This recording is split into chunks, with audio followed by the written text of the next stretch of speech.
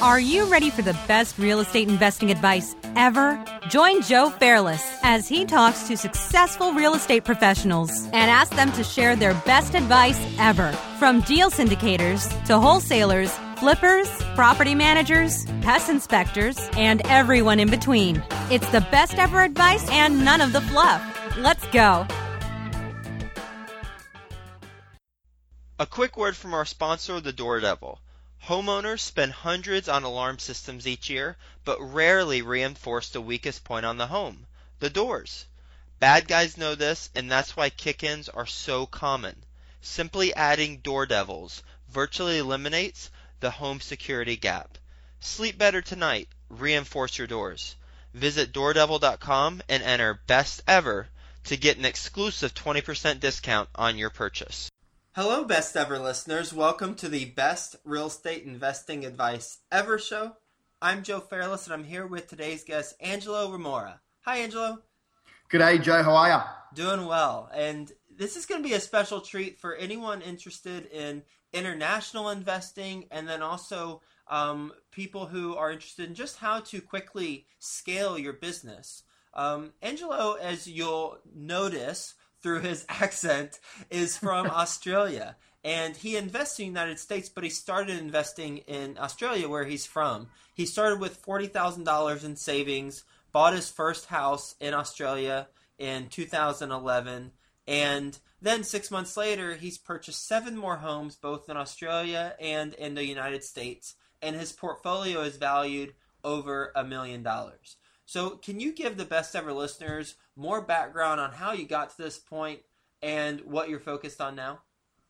Sure can, Joe. Thanks. Well, mate, initially I started off working as a labourer in Australia on dirty construction sites and, hard yakka, as we would say back home. And I was fortunate enough to receive a book from one of my colleagues, Rich Dad, Poor Dad by Robert Kiyosaki, and it just completely brainwashed me. I started focusing more on business and finance and, finding a better way rather than laboring to make a living and make money. And, I was, doing a lot of personal development seminars, reading a lot of books, attending a lot of courses, meeting up with, high net individuals and asking them a lot of questions, just learning as much as I could. And I managed to get a job with one of the most successful real estate gurus in Australia right now. And, I was pretty much working side by side with him for a good year and a half. And he taught me a lot of the things that I know today. I worked for him as a buyer's agent, as a seller's agent, negotiating on deals and just doing everything and anything with him on a daily basis. And, one thing kind of led to another. And I, combined my construction knowledge and, previous job with laboring and everything that I've learned through this particular guy with negotiating and buying properties, and that kind of led me to where I am today, flipping houses here in the US. You started with $40,000 in your savings. You bought your first place in Australia. Yeah. And then 6 months later, you have 7 more homes. What's the way that you were able to scale so quickly? Mate, well, pretty much what I did is I was buying properties that were below market value, and I was renovating them. And once I would renovate them, I would knock on the bank's door and, ask for the bank to refinance me out of that loan at 80% loan to value. And I would pretty much, get a cash injection of around 40, 50 grand, and I would just repeat that same process. And, that pretty much enabled me to build a very large portfolio in a short time frame, even though nowadays I kind of look back and I see that it wasn't a sustainable way of investing in real estate. I was very highly leveraged. And, I believe nowadays that it's all about cash flow and not so much basing your numbers on predictions that the property is going to go up in value more than what you're actually losing on the monthly mortgage repayments, right? So, yeah. When you're going to get the loan from the lenders, yeah, I know it's, at least from what I've come across, if it's an investment property and not your primary residence, then they tend to be apprehensive of giving a loan out that is, has those terms with the refinance. How did you find the right lenders to work with? Well, mate, look, it's a different world over there in Australia compared to here in the US. For instance, when you get maxed out with one particular lender, you would just go to the other lender. In Australia, we've got 5 major banks that predominantly finance all of the residential and investment loans.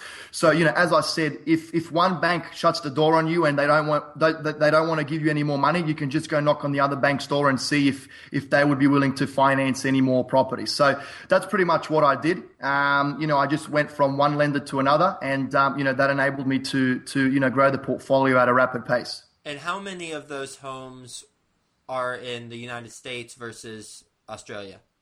Well, none of them were. I later on, during that time when I was initially, building my portfolio, I discovered, as I mentioned earlier, that it just wasn't a sustainable way moving forward, and I needed to buy more cash flowing properties, like there's a lot here in the US. So at the time, all of them were in Australia, but then later on, I bought 2 properties here in the US, one in Kansas City and another one in upstate New York. Got it. Okay, that makes sense. So you did the model that made the most sense in Australia, where you come in, you renovate, you add value, you do a refinance through the Australian system, and then you came over here to the United States, bought a place in Kansas City. What did you do with that place?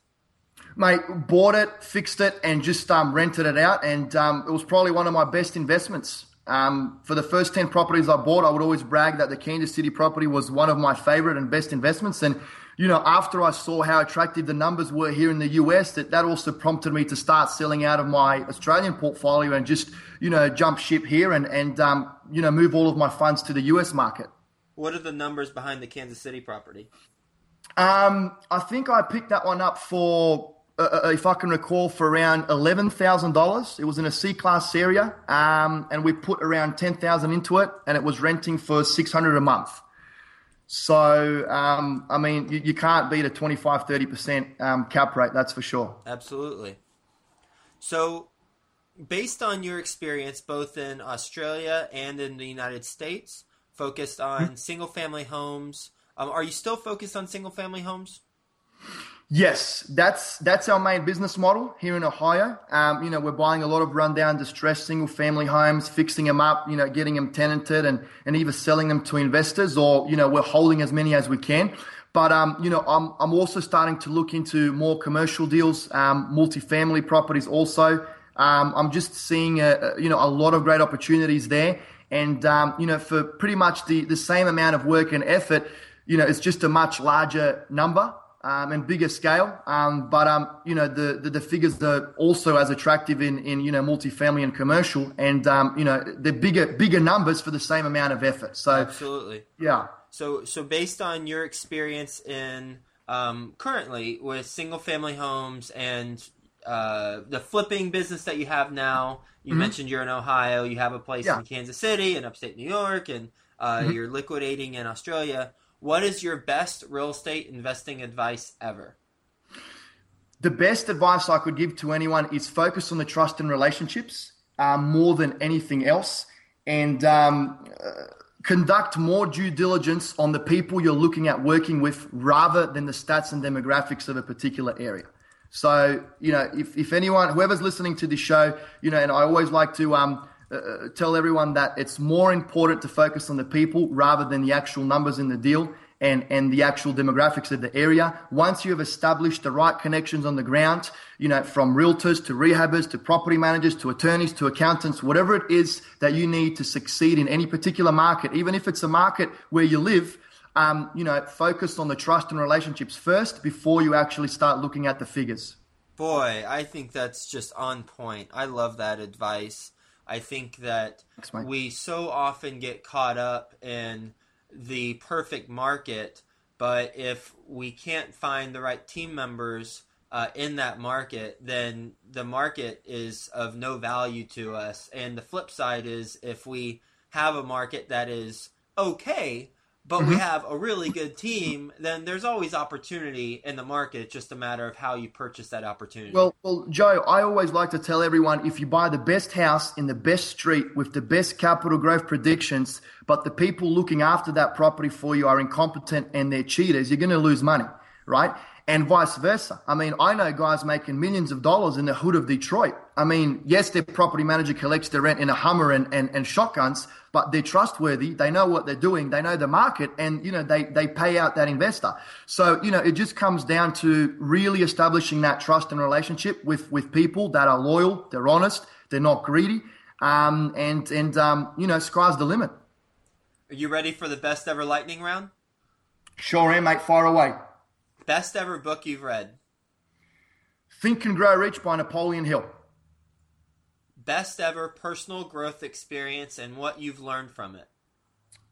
Mate, it would have to be eating a teaspoon of peanut butter for breakfast and drinking 2 coffees a day to stay alive.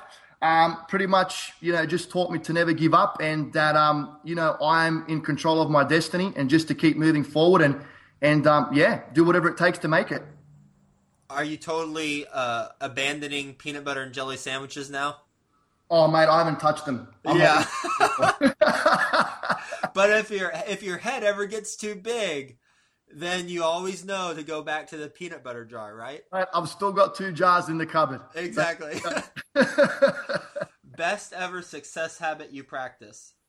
I wake up to an opportunity clock, not an alarm clock. I was once told by a very, very successful man, he said, wake up before everyone, go to sleep after everyone, work smarter, work harder. Is an opportunity clock a mindset, or is that literally something that talks to you whenever you wake up about opportunities?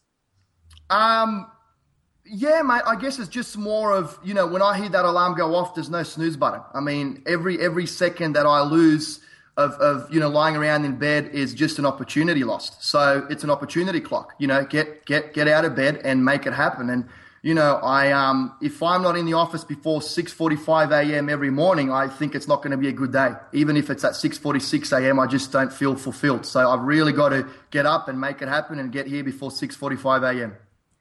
Best ever deal you've done? Mate, that would have to be Australia's cheapest house. Bought it for 15 grand, rehabbed it for 15 grand, sold it for 85. I mean, it's just unheard of for the Australian real estate market. That's the cheapest house in Australia, 15 grand? $15,000, mate. As I said, a lot of the media outlets picked up on it there just because it's unheard of. I mean, you've got a lot of cheapies here for 2, 3, 4, 5 grand, but in Australia, I mean, a $15,000 property is absolutely unheard of. So, yeah. Best ever quote? By far, mate, my best ever quote, it's impossible, said pride. It's risky, said experience. It's pointless, says reason. Give it a try, whispered the heart. I like that. Who's attributed to that quote? Do you know? Mate, I am not sure. I remember reading it somewhere, and when I was reading it, I could feel something within, and I said, wow, this is me. Because, every decision you make and every business venture you're looking at getting into, there's so many mind tricks that your mind is playing with you. But, my heart always whispers to me and kind of says to proceed or not to proceed. So, yeah. What's the best ever place to reach you? Mate, you can contact me via Google. So if anyone Googles my name, Angelo Rumora, I pretty much pop up on the first page. Or alternatively, the company I'm a founding partner of, Ohio Cashflow. They can also give me a call, 844-289-8876. And is there anything that we didn't talk about on today's show that you want to mention to the best ever listeners? I guess, mate, just to last little bit of a tip, as we said earlier, focus, on the trust and relationships more than the actual stats and demographics of a particular deal or area. Invest based on the numbers in the deal and not capital growth predictions. So if the numbers in the deal make sense and suit your end goal, it might be worth pursuing further. All right. Well, thank you so much for spending time with the best ever listeners and sharing your advice from an international standpoint, and then also what you're doing right now that's making money. So thanks a lot, and we'll talk to you soon. Thanks, Joe. Much appreciated, mate. Thank you. Hey you, best ever listener. Do you want more? Then head to joefairless.com, where there are tons of free videos, templates, and content to help you get deals done. And if you want Joe to personally help you reach your goals, then go to the Work with Joe tab on joefairless.com and apply to, well, work with Joe.